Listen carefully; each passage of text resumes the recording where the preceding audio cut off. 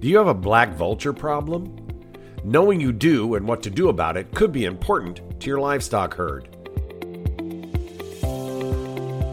Welcome to Around Farm Progress, a podcast that looks at agriculture issues across the country. I'm Willie Vogt, your host and editorial director for Farm Progress. The black vulture is a growing problem in parts of the U.S., from Mexico to Ohio, from Texas to New York. Unlike its distant relative, the turkey vulture, this bird is not just a carrion eater waiting on the dead. It can attack weak live animals, and it's a problem for cattle, sheep, and goat producers where these birds roost. Jennifer Keel, American agriculturist, recently wrote about black vultures, offering some helpful tips on ridding yourself of the problem. And note, the rifle is not always the best choice, and is not the right choice without a permit. And a warning.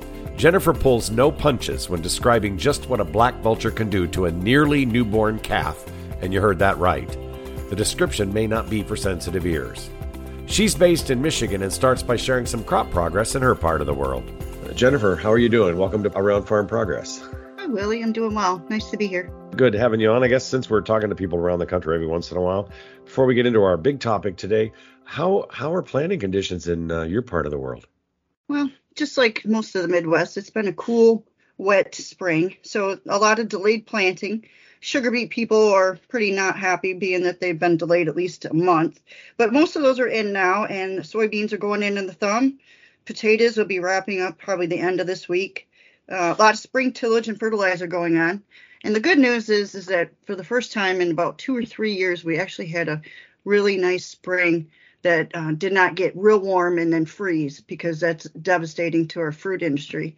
So we had a couple warm days, but not enough to set it into bud yet. So, and then we had a little cooler, kind of dangling with freezing, but we kind of dodged that bullet, and it looks like it's 85 degrees today. Hopefully, the trees are budding out and we're beyond the threat of a frost or freeze. So that's good news for the apple and cherry growers in particular. That's good news for the apple and cherry consumers for the future, because you guys have been hammered a couple of times with those early warmth and then late freezes that have been nipping it in the bud. So that's great. So we're talking about a topic that's a little different than planting progress, and that's great news on your end that at least the beets are in. You did a story recently about a topic I think some of our editors have kind of touched on in the past, and I've seen some information, but you really dug into this, and that's the nemesis of the black vulture. I guess the first question I'd have for you is, what turned you on to even do that story? Well, there was some chatter going on Facebook, actually, and I clicked on it, and then there was also a news release that went out from the Ohio Department of Natural Resources, changing some of their strategies for helping producers to address this problem. Black vultures are, they call them kind of like nature's cleanup crew. And there's black vultures and there's turkey vultures. So you got to make that distinction. But black vultures in particular, they're cleanup crew, but they're also pretty brazen in that they will actually attack live animals and take them. And so what was happening since 2008, Ohio's had kind of an issue in the southern part with black vultures ganging up and killing newborn calves. Some of them before they've even actually exited the birth canal. They start attacking their eyes and their tongues and other soft tissue, and just peck it out, and eventually the animal bleeds to death. And there's been even cases where the mother may be having a very bad birth, is still on the ground, and they've actually killed the heifer as well. Oh, my word. I guess we think about that when we see the turkey vultures, we know they're basically going after roadkill and things that are dead, but apparently the black vulture is just taking it on the hard way. Yeah, there's been calves, lambs, piglets, any kind of weak animal or vulnerable animal. They tend to, they spot them and then they gang up, of course. And, there's fierceness in numbers where they attack animals. So in Ohio, the natural resources there because it's becoming an increasing issue, they have addressed it through the federal permit process, which normally you go through the federal to get this permit, because black vultures, even though they can be nasty, they serve a purpose and they're migratory animals. And so therefore they're protected federally. So in the past, you'd have to get a federal permit, and anything with federal is usually involves quite a lot of paperwork, and the process is sometimes difficult. So what ODNR did was they established a relationship with the federal government, basically gave ODNR a sub-permit, which allowed them to actually issue the permits to growers. And so they streamlined the process. So that's interesting, because it's like, you think about it, it's just a scavenger bird. You can go out and shoot it. But the answer is no, you can't. And you do need this permit.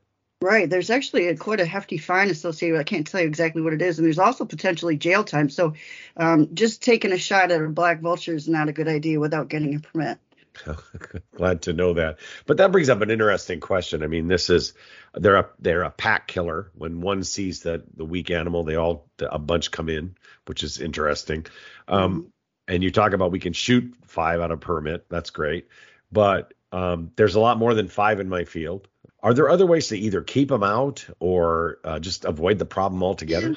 And I guess just because you got the permit to shoot so many animals, they don't necessarily encourage that. They would like you to do what's called an effigy, and they shoot a vulture in front of other vultures and then hang it upside down in an area where you don't want them. And the idea is that bothers them. They see that as death. So thankfully, and the idea is hopefully they'll exit that area and not come back. But there's other things you can do. They talk about, I guess the number one thing is that producers have to be vigilant. They have to be watchful when they have cows out on pasture that are calving, and just to keep an eye and maybe keep them closer to the barn. But they also talk about, patrolling with your 4-wheelers, maybe having some dogs, harassment of any kind, like the auditory. They talk about the pyrotechnics. There's a marine air horn, some of these green lasers that are really good at scaring during low lighting situations. There's something else called sky dancers, and that are good for small areas that you can put on a timer. And actually, ODNR and the wildlife services there have some resources for producers that they can get on there and actually have sources where they can buy this stuff. Okay. And we talk about ODNR and we talk about Michigan and that, but this is not a local problem for you, right? These birds are everywhere. Yeah, I guess what I was told is that they're from Mexico to like Ohio, and it wasn't just southern Ohio for a while, but now they've actually migrated up to there was some people that were taking permits, just a couple of counties from Lake Erie, and then from Texas all the way to New York. Yeah, it's an issue, but it seems to be, it comes in areas. And they also tell producers to be careful of your carcass management. Make sure you bury or compost any animals. Don't use, obviously that's an attraction for them.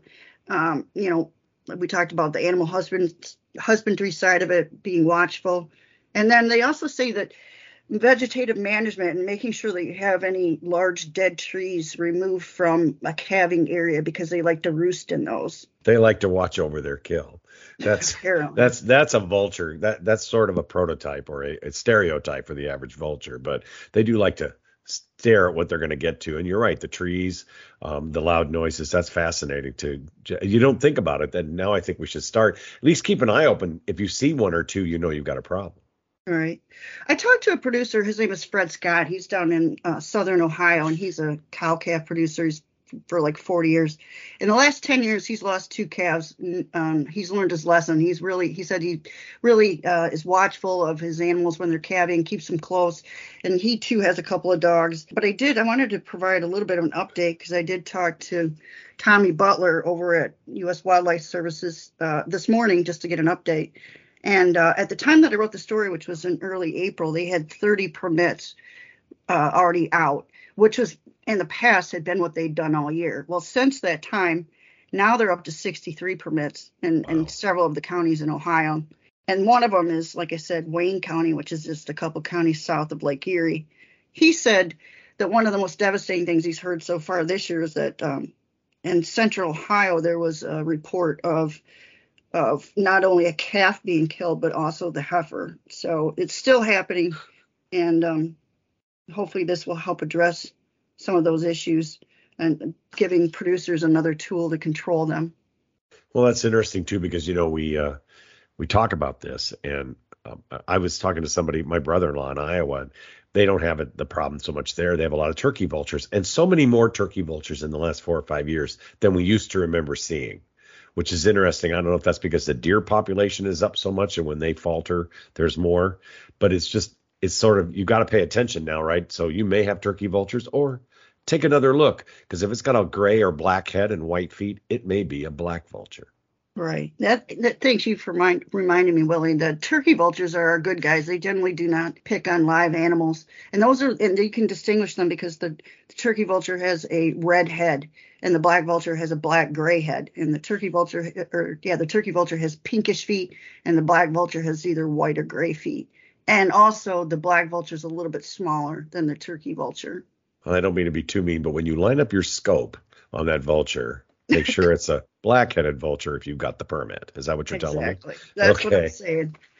So, well, it's good identification for any time you're trying to do that kind of thing. And I know I'm being a little facetious, but the other side of it is I don't want to lose a calf or a potential mama, because, you lose that heifer, you've lost all that future income. So this is not a cheap problem.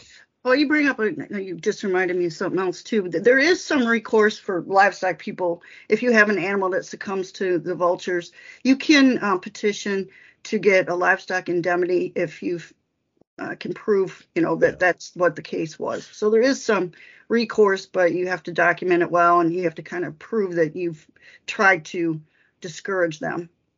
Well, that's fair, but the other side of it is losing a heifer is different than losing a calf, because the heifer, they're not going to compensate you for the next 5 calves that heifer's going to have. So there's still a loss, but you're right. Yeah, for sure. So document it, take mitigation efforts. If you've got carcasses, bury them, compost them, get them out of the way. And actually, that'll keep even your turkey vulture problem down. Just get rid of the carrion. It's an interesting topic to cover, and it's something I appreciate you covering and keeping everybody alert to the idea. I know in the South they see a lot of black vultures down there, and it's an issue. So, Jen Keel, I appreciate your time today, and thanks for joining me on Around Farm Progress. Sure, anytime, Willie. Thank you. Jennifer Keel, American agriculturist, notes that while the Ohio Department of Natural Resources can grant those black vulture permits, the best starting point might be the U.S. Fish and Wildlife Service, which issues the federal permit, which may bring more paperwork, but anyway, if your state has the same agreement as Ohio, the local wildlife office would know. Thanks for listening today, and be sure to subscribe to this podcast on your favorite platform, Apple, Spotify, Amazon, and more, to make sure you don't miss an episode. And if you have a smart speaker, all you have to do is tell it to listen to Around Farm Progress, and you'll hear the latest episode. Farm Progress is the nation's leading agriculture information source with 17 state and regional brands, as well as farm futures, beef, National Hog Farmer, and feedstuffs, and our events including the Farm Progress Show, Husker Harvest Days, and the New York Farm Show. And there's another opportunity for staying connected to Farm Progress using your smartphone. If you text FARM to 20505, you can sign up for the Farm Progress mobile text service. When you send that first message, you'll get a confirmation. Be sure to respond to that too to make sure you get on the list. Once subscribed, you'll get a daily alert containing a top-level news item from our editorial team. And you can eventually join the Farm Progress panel to share your insights with our regular polls. Join us next week as we continue our agriculture journey around the country. I'm Willie Vogt, Editorial Director at Farm Progress. Thanks for listening.